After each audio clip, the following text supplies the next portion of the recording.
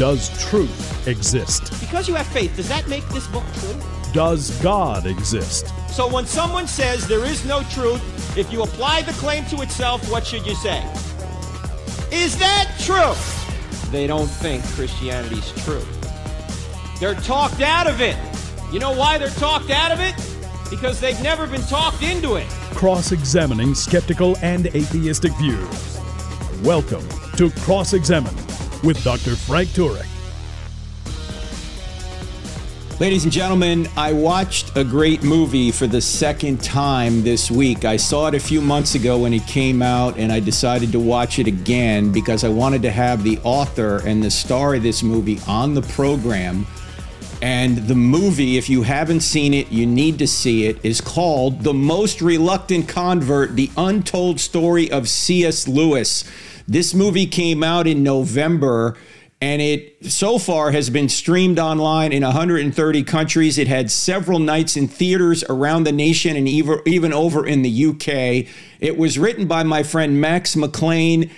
You know, I've had Max on the program before, but Max has been known for many years because he's traveled the country doing one-man plays.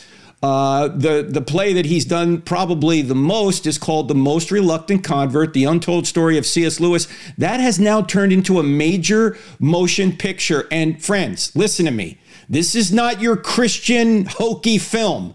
This is a professional film with world-class actors and a world-class script that gives you the background of how the most famous and probably most influential apologist of the last century became a Christian. It is well worth seeing.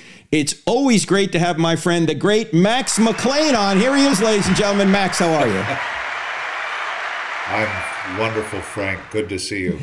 Max, I'm telling you, you've outdone yourself on this movie. I mean, I've seen your play several times live. In fact, you came to Asheville a couple of years ago, and you did the play live, and we put a whole sort of a fundraiser event around it. We had some of our biggest donors at Cross-Examine come to the event. They loved it. Now this has turned into a movie. How did this happen, Max? Well, the pandemic had quite a bit to do with it. You know, on March 15th, I think, 2020, we did our last show. We had 3 shows on the road. One in New York. Screwtape Letters was touring. The Great Divorce was touring. Most Reluctant Convert was doing colleges and universities.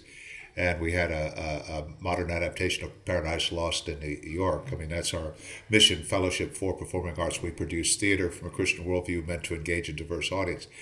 Then we shut down, and, you know, at first it was, we heard, do you remember the motto in those days, 15 days to flatten the curve? Mm-hmm. Remember that? Yeah, oh yeah. Yeah, I thought, what am I going to do for the next 2 weeks? And, you know, and 2 weeks became 2 months and now almost 2 years. But in the interim, we had been talking about doing a movie of the film, but we saw it as a 23-24 project. But with the pandemic shutting everything down, we were working with British filmmaker Norman Stone, Emmy Award-winning filmmaker, who did the original Shadowlands. He and I have been friends for a while, and we talked about making this movie, and he said, you know, British filmmaking is going to open up in August under very strict guidelines. And if you're willing to move quickly, I can get a terrific crew and terrific cast, but we have to act now because nobody's worked since March. Mm. And so I asked him to confirm that. I asked him to confirm the locations that we needed. I went to the board and got the funding to put the film in the can. You know, we'd worry about post-production. We'd worry about marketing later.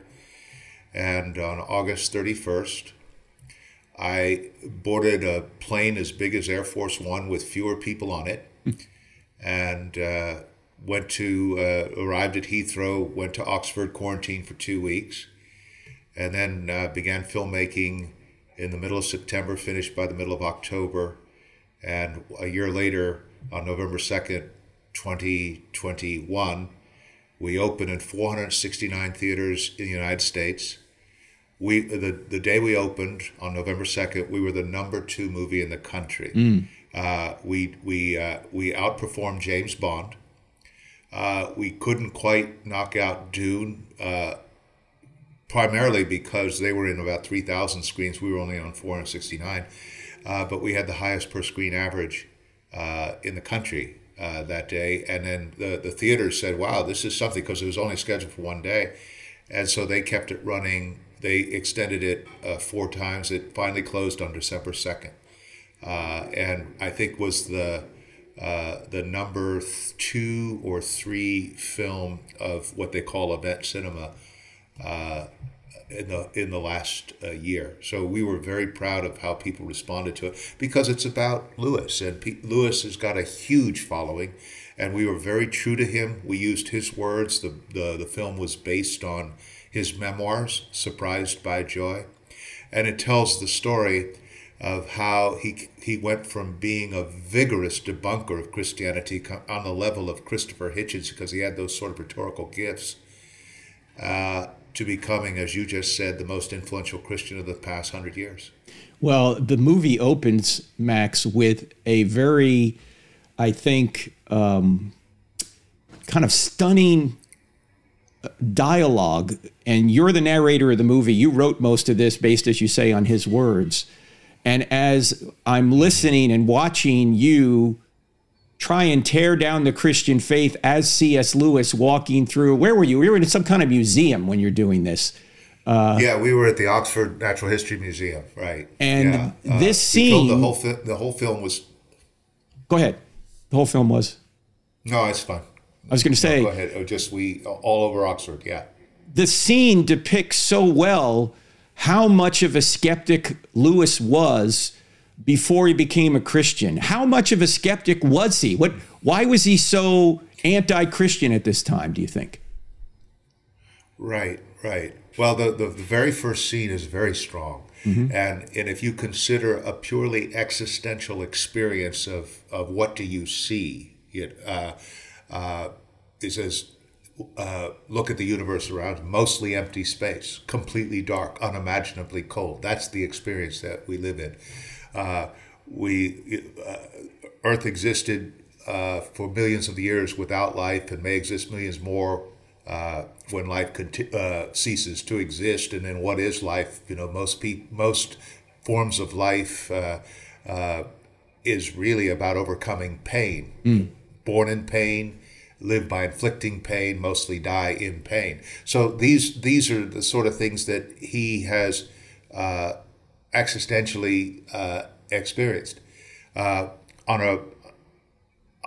He came to the conclusion that either there's no God behind the universe, a God who's indifferent to good and evil, or worse, an evil God. And he said no, he did not believe God existed, but he was angry at God for not existing, because he wanted to know why should you and I have the burden of existing without our consent? Mm-hmm. I didn't ask for this, right? Mm-hmm, mm-hmm. And then he goes on to his own personal issues, like I lost my mother to cancer. I had a terrible relation with my father. I was in the trenches during the Great War he calls the hell where youth and laughter go, only to see horribly smashed men still moving about like crushed beetles. The mortar shell that wounded him, he was wounded in the war, killed the man next to him. He said when he returned to Oxford in 1919, he went to war in 1918 on 19th birthday. Came back, he was in combat for 5 months, wounded, sent home. When he got back to Oxford in 1919, they read the minutes to his college's last meeting. It's the college's last meeting that he went to, University College, had their last meeting in 1914. They read the names, the minutes, and he said, nothing made me realize more thoroughly the absolute waste of those years. Someone asked him, were you much frightened in France? Were you much frightened in the trenches? He said, all the time. But I never sank so low as to pray. I never sank so low as to pray, said the great C.S. Lewis before he was a Christian. What happened then? We're going to learn from the great Max McLean and his new movie, The Most Reluctant Convert, you're going to want to see. We'll tell you how to see it here in just a minute. Don't go anywhere. You're listening to I Don't Have Enough Faith to Be an Atheist with me, Frank Turek, back in 2 minutes.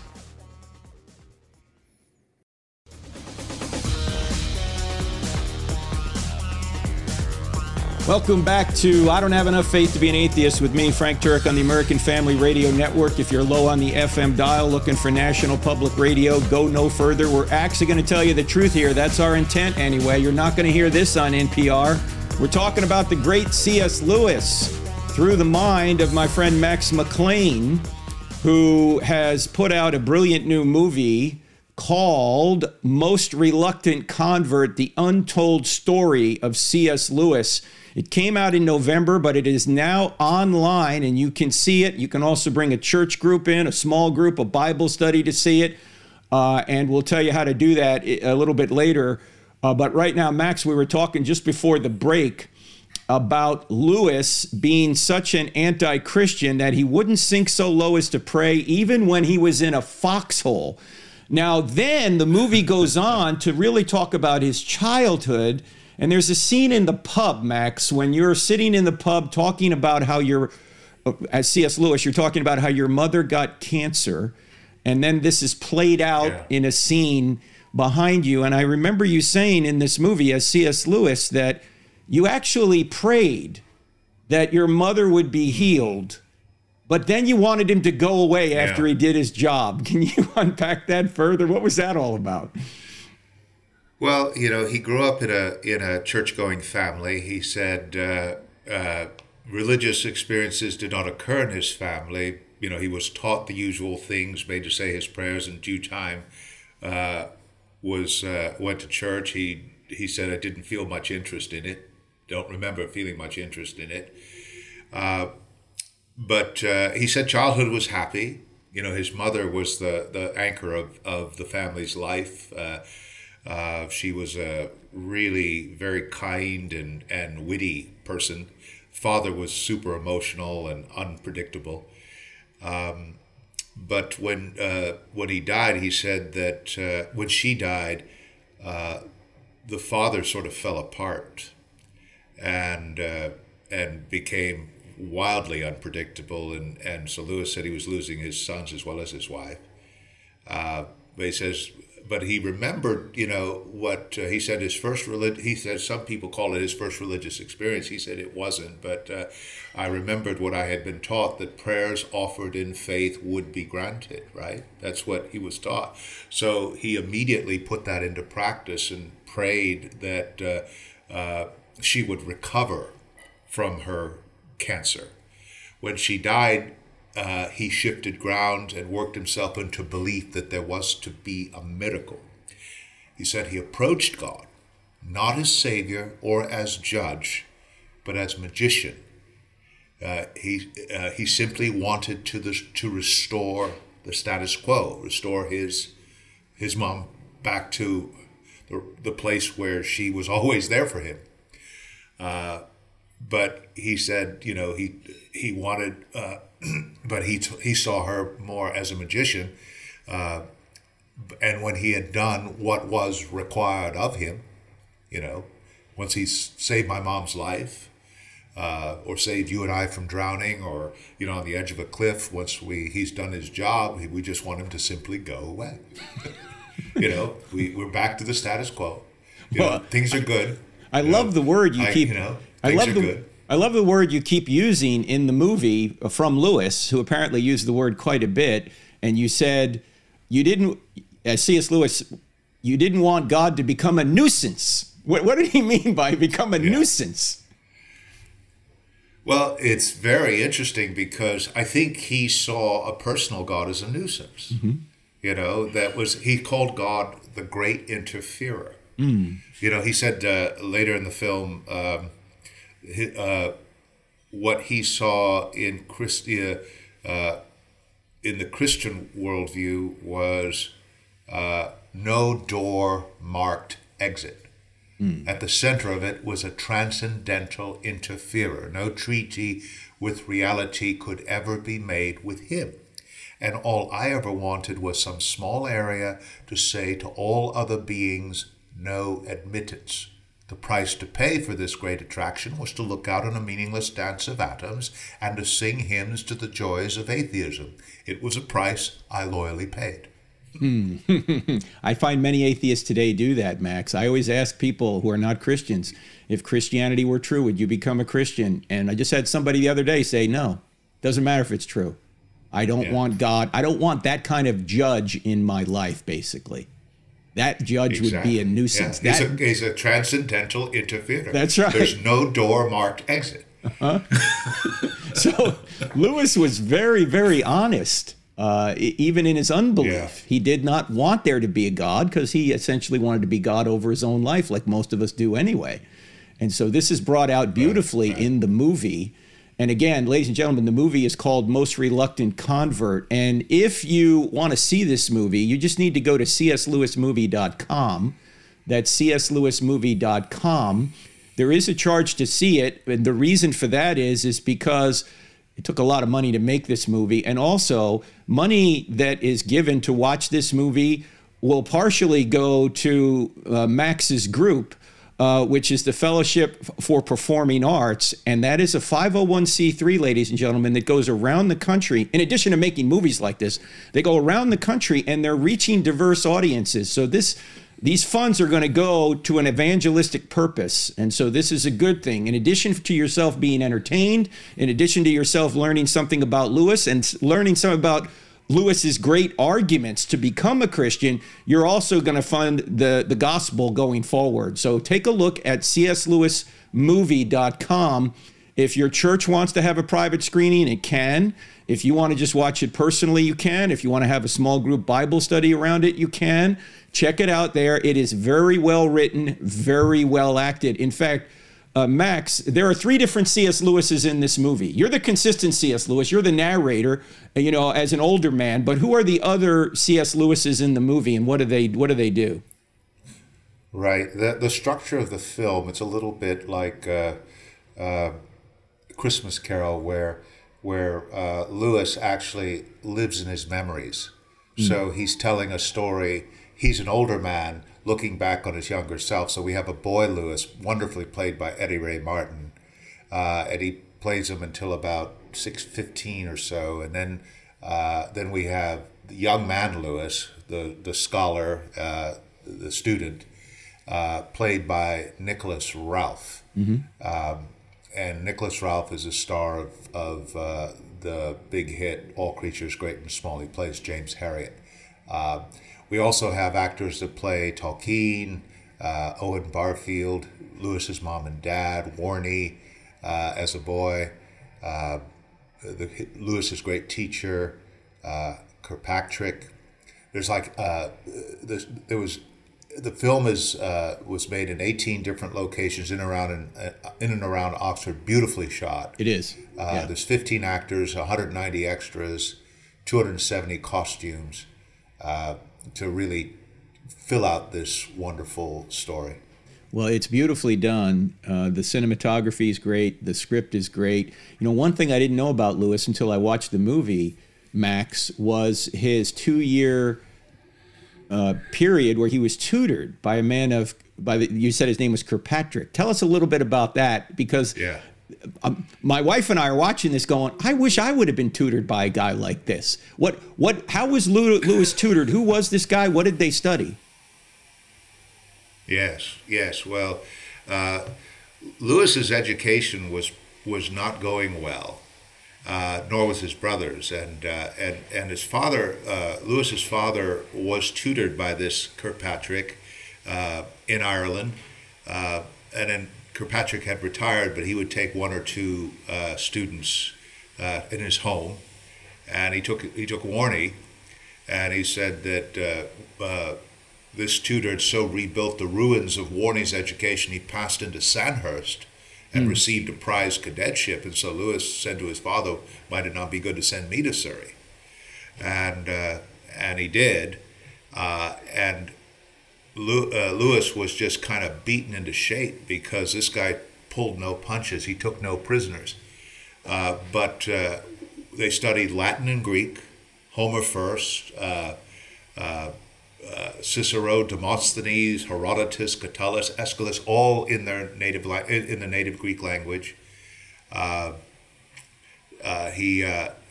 the evening, they mastered French, Italian, and German. Voltaire, Faust, the Inferno in the native language. And that's where Lewis was always gifted, but he was not, he wasn't structured. And Kirkpatrick gave him those dialectical gifts that he used the rest of his life. So, and even though his tutor, Lewis, described him as a Presbyterian atheist. On right. Sundays, he gardened in nicer clothes, I think, as a kind of a remembrance to things past. But we can thank Kirkpatrick for Lewis's really sharp dialectic. It amazes me that they learned all these languages and then read the works. I mean, I hardly know English. For me to learn Greek and French and German and then Latin. Read these works in their native languages would take me way more than 2 years. But Lewis said, as you said in the movie, that he found this to be probably the best 2 years of his life, just every day. He called it, it was red. He said, most boys would have cowered. I loved the treatment. It was red beef and strong beer. And after a few knockdowns, he began to put on some intellectual muscle and became a bit of a sparring partner to Kirk. And he said, if I could please myself, I'd always live as I lived there. And he spells out his whole day. And he just said it was just glorious. But that's what got him into Oxford. And actually, at the end of the period, Kirk wrote Lewis's father and said, you may make a writer or a scholar of him, but you'll make nothing else, because he was good for nothing else. And Lewis said, there was no position in the world that I could earn a living save that of a university don.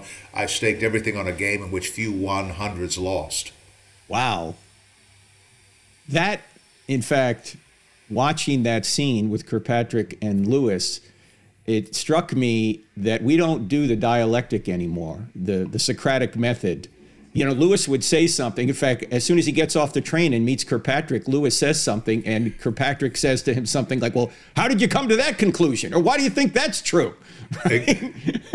And so immediately he's challenging his student, and Lewis is caught flat-footed going, gee, I guess I better bone up. I better not just make casual conversation, or this guy's going to interrogate me. Right? You're listening to I Don't Have Enough Faith to Be an Atheist. That's exactly what happened. Yes, with me, Frank Turek, and my guest is the great Max McLean. His brand new movie is called Most Reluctant Convert, The Untold Story of C.S. Lewis. You're going to want to hear more that we're going to have with Max, so don't go anywhere. We are on the American Family Radio Network, and the podcast is called I Don't Have Enough Faith to Be an Atheist. Back in 2 minutes.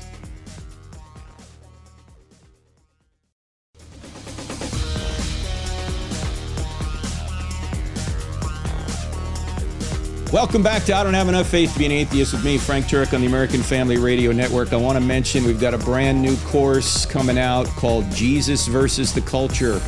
Who do you trust? Do you trust Jesus or do you trust the culture? There are so many topics we cover in this 23-hour video course. There's a lot going on. We cover creation evolution or intelligent design evolution. We cover the purpose of life. We cover politics. We cover critical race theory, progressive Christianity, socialism, capitalism, so many other of the issues that are consuming our country right now. If you want to be a part of this online course, go to crossexamine.org, click on online courses. You'll see it there. I'll be your instructor. It's the longest, most robust, detailed course we've ever done. So check it out. It starts in March. Now, my guest today is the great Max McLean. And some of you are probably listening to Max going, he sure sounds familiar. I don't think I've seen any of his movies or I've seen his plays. Well, how do I know his voice? Max, why do most people know your voice? Where are you? Tell people what you've done with regard to the Bible. Yeah, absolutely. I've recorded the Bible in multiple translations. The Listener's Bible in the NIV, the King James. I've also done the ESV. As you can hear those on Bible Gateway, you can also hear it on the YouVersion Bible app. like you said, most people know my voice more than they know any my theatrical work or my film work. And I'm thrilled by that. The first time I recorded the Bible was in the mid '90s, and I've gone through it I've recorded it 5 different times. That's amazing. So at least we know Max has read through the Bible 5 different times. Yeah. It is amazing. Anyway, the brand new movie that we're talking about is called Most Reluctant Convert, The Untold Story of C.S. Lewis. And Max, at one point in this movie, it seems to me the first chink in the armor of C.S. Lewis's atheism was when his atheist friend actually became a theist, because I think his name was Barfield, right? He recognized that... Yeah, Owen Barfield. Yeah, that Owen Barfield, who was an atheist, suddenly recognizes that materialism makes reason impossible. Can you explain why? Yeah, they had something... They were very close. And Lewis described Barfield as a very dear friend who satisfied his hunger for argument and rational debate. They argued all the time, but it was sport. They loved it. You know, they would pick a subject and go at it. But one day he came back and said he was a theist, not a Christian, but a theist, and that shocked Lewis. Because he said, I thought Barfield was safe. He grew up with such a free-thinking family. He'd barely even heard of Christianity in his world. And, you know, he would bring up God's spirit, afterlife in conversation. And Lewis thought all that was medieval and asked him to stop. You know, not ask him. He said, you know, they argued almost to blows. But they had something what they called a great war, a philosophic disputation that lasted for years. Lewis would have been in his early 20s.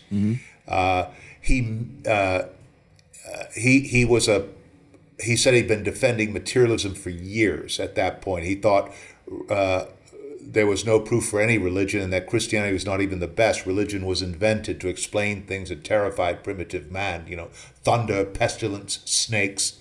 And he said that great men such as Heracles and Odin were thought to be gods after their death. Hence, after the death of a Hebrew philosopher, Yeshua, whose name we have corrupted into Jesus,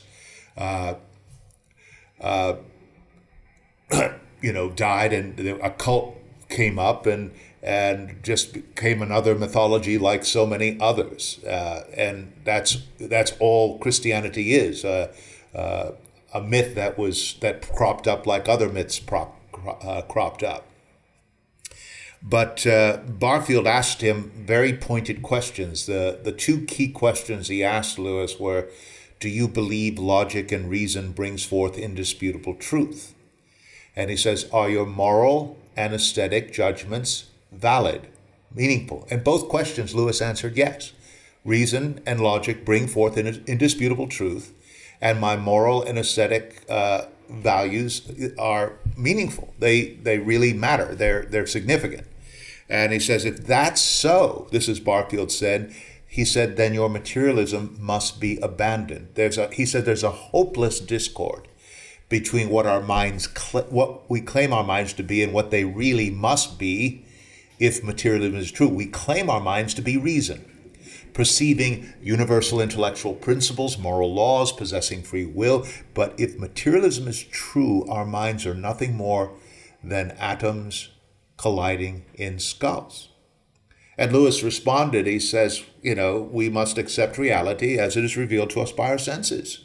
And the finding of science has concluded that human reason is merely cognitive maps resulting from natural selection with random mutations over millions of years to confer on humans a reproductive advantage over other species. Lewis said, I had to say something, right? Because he'd been defending materialism for years.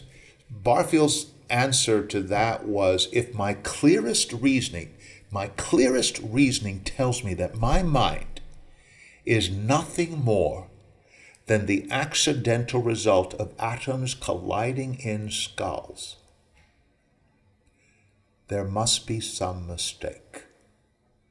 how could I trust my mind when it tells me that my most profound thought is merely a mental pattern resulting from heredity and physics?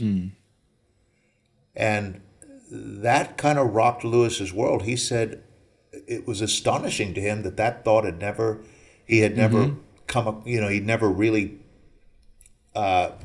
embraced that thought in terms of what it actually means. He said, he could no more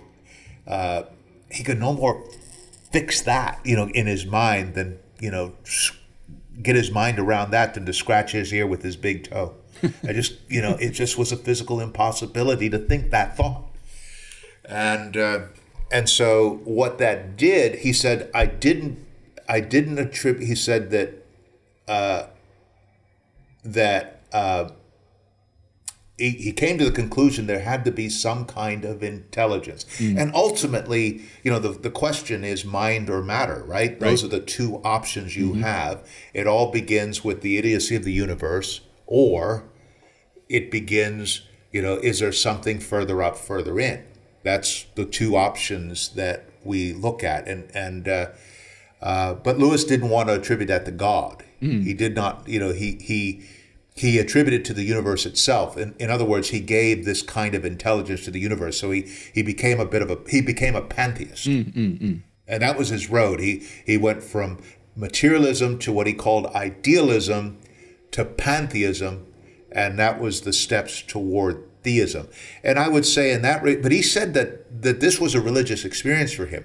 But he also said, and this goes back to your earlier question, he said, this is a religion that costs nothing. It won't do anything. It won't lead to dark places where men scream they're being dragged into hell. It was up there. It would never come here and make a nuisance of itself. And that's why he liked it. That was it, yes.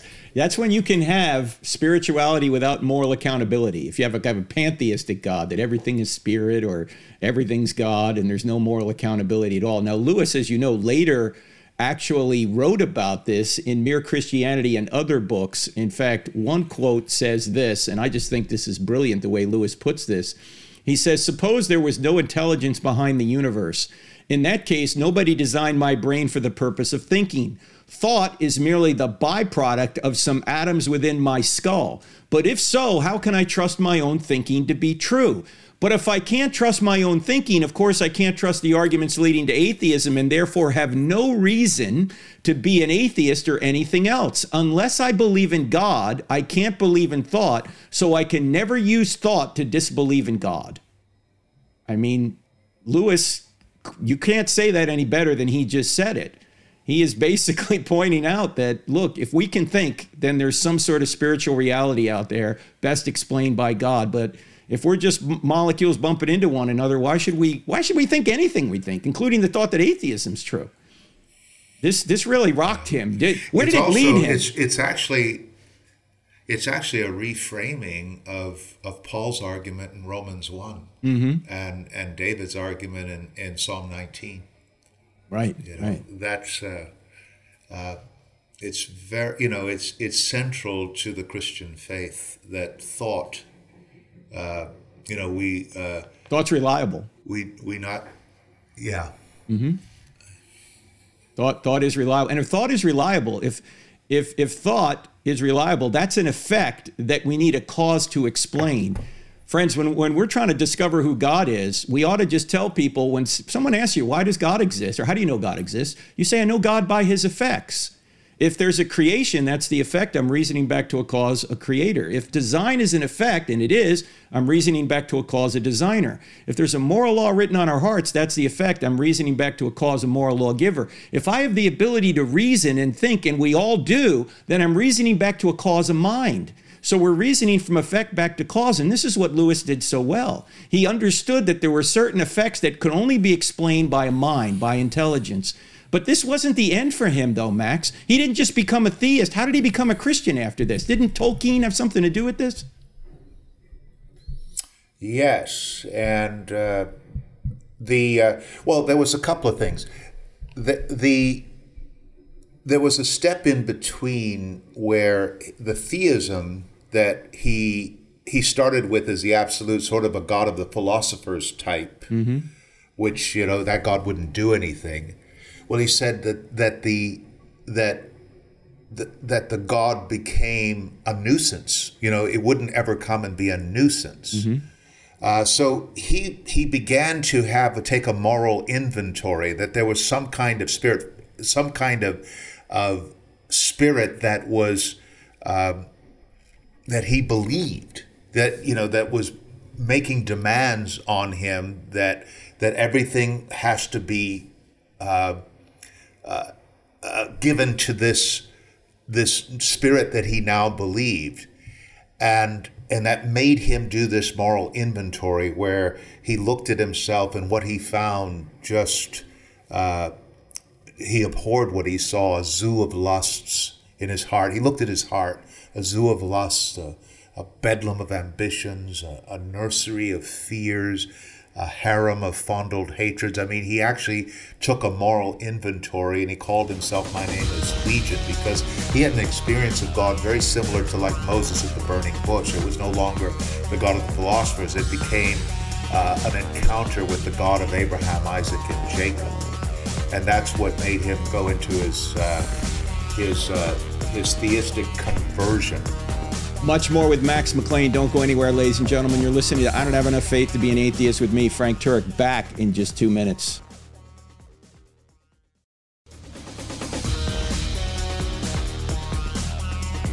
Ladies and gentlemen, Frank Turek here. Just want to mention I'll be out in Lindstrom, Minnesota, February 25th, 26th, and 27th. Go to our website, crossexamine.org, for more on that. Hope to see you out on the road then.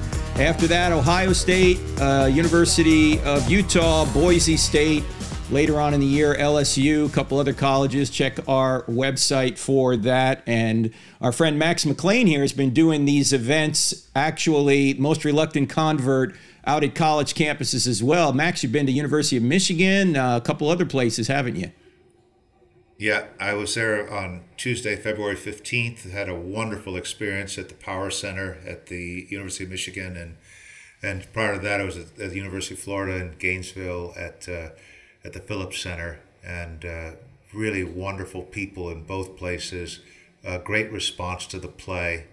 Then we have our tour of C.S. Lewis, The Great Divorce, that is going to be at the Phillips Center in Orlando, and Parker Playhouse, Fort Lauderdale, the Long Center in Austin, Texas, also Minneapolis, and many, many other cities through the spring and summer. Where can people find information on those? And you can find all about that at fpatheater.com, FPA Frank Paul Adam Theater, RE.com. Fellowship for Performing Arts, The Great Divorce. That's you can go there. Which is a great play as well. I've seen that here in Charlotte. So, by the way, if you really want to support a strong Christian message in the arts, a message that can reach out to non-believers, go to fpatheater.com, and you can help support the work that Max and his entire team are doing, including these major motion pictures, which we're talking about today. The major motion picture is The Most Reluctant Convert, which you can see by going to cslewismovie.com, cslewismovie.com.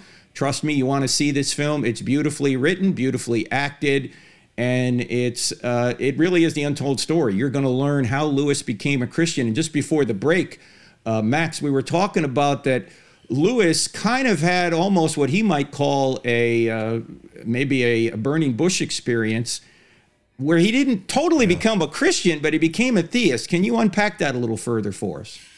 Right. Well, his journey was from materialism to idealism to pantheism, which we had talked about, but that God wouldn't do anything. That was, there was really no obligation, as we talked about earlier. But he had an experience. At 26, he became a fellow at Oxford College, Magdalen College, Oxford. And that's how his career as a scholar and tutor began. And one of his fellow tutors was an atheist, hardest bitten atheist he'd ever known, who said, all that mythology about dying gods, he says the historicity of the Gospels is surprisingly good. even though he's an atheist. He says the historicity, the actual historical facts are quite good. He says all that mythology about dying gods looks as if it really happened once. That shattered Lewis. There was something about the dying god myth, which he knew all about through Balder, Osiris, Dionysus, all of that really hit in his head.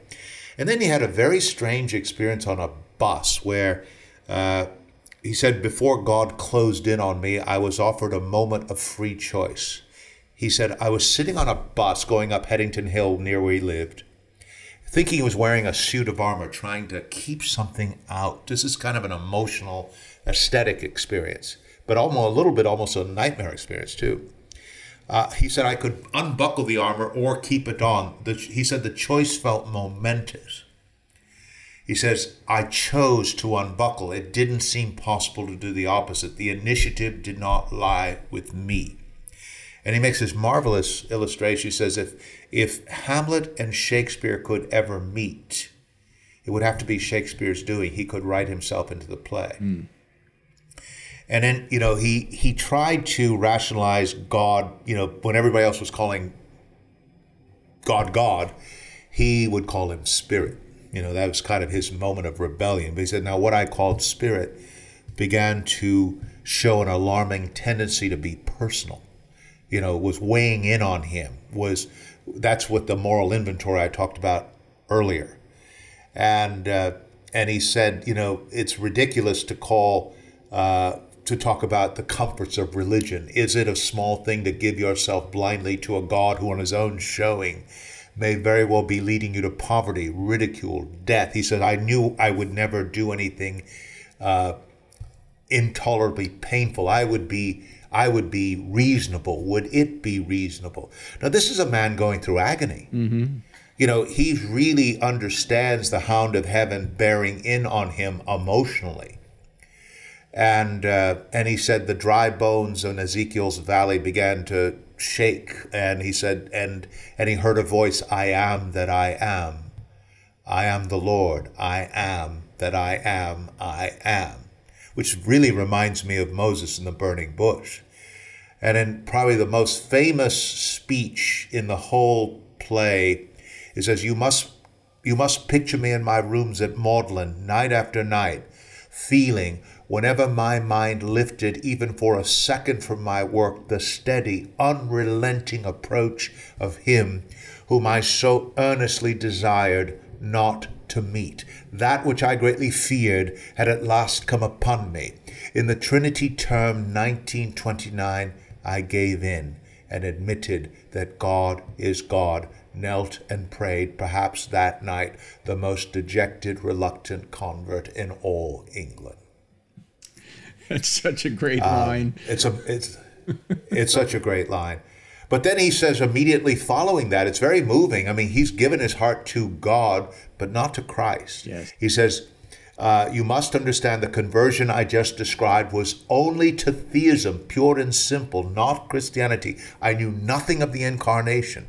The God to whom I surrendered was not human. So how did he make the leap from the God of the Jews? He said, my religion was like that of the Jews.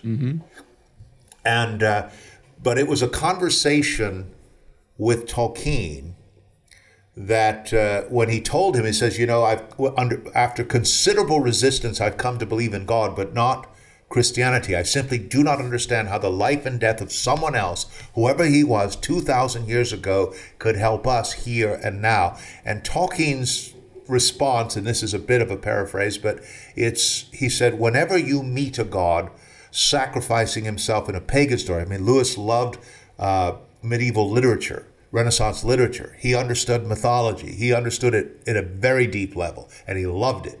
He says, whenever you meet a God sacrificing himself in a pagan story, Dionysus, Balder, Osiris, even a fairy tale, you like it very much. And we like it, Frank. That's why we go to movies. Right. Because those are mythologies. Those are fairy tales.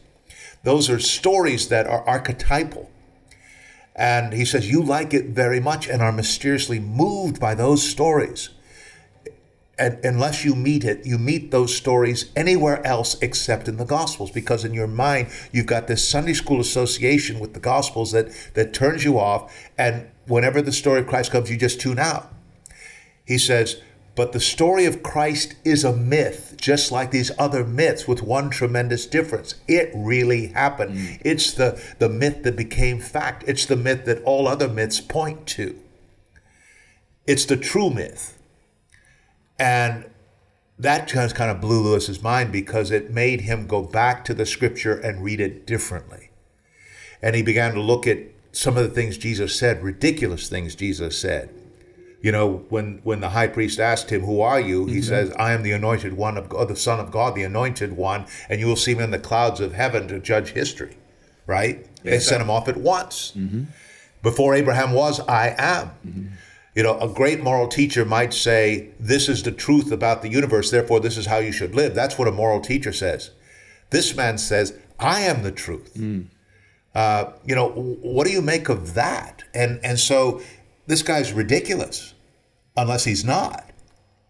And then he makes the point that no great moral teacher ever made the claims Jesus made. Not Moses, not Buddha, not Jesus. I mean, not Socrates. No one but Jesus made those claims. And so what do you do with that? So he came to the conclusion that if Jesus' statements are false, Christianity is of no importance. If true, it is of infinite importance. The one thing it cannot be is moderately important. Either this man was and is the Son of God, or he's a lunatic, a fraud, a liar. But all this patronizing nonsense about him being a great human teacher is not an option open to us, nor was it intended to be.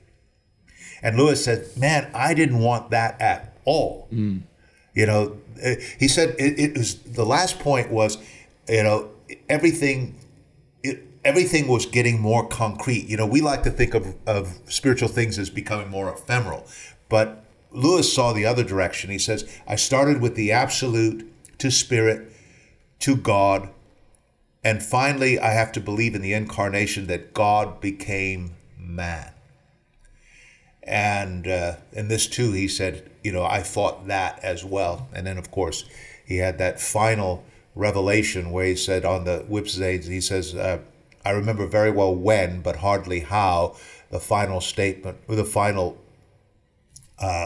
phase came. I was being driven by my brother Warney to Whipsnade Zoo in the sidecar of a motorcycle one sunny morning in the autumn of 1931. When we set out, I did not believe that Jesus Christ is the Son of God. When we reached the zoo, I did.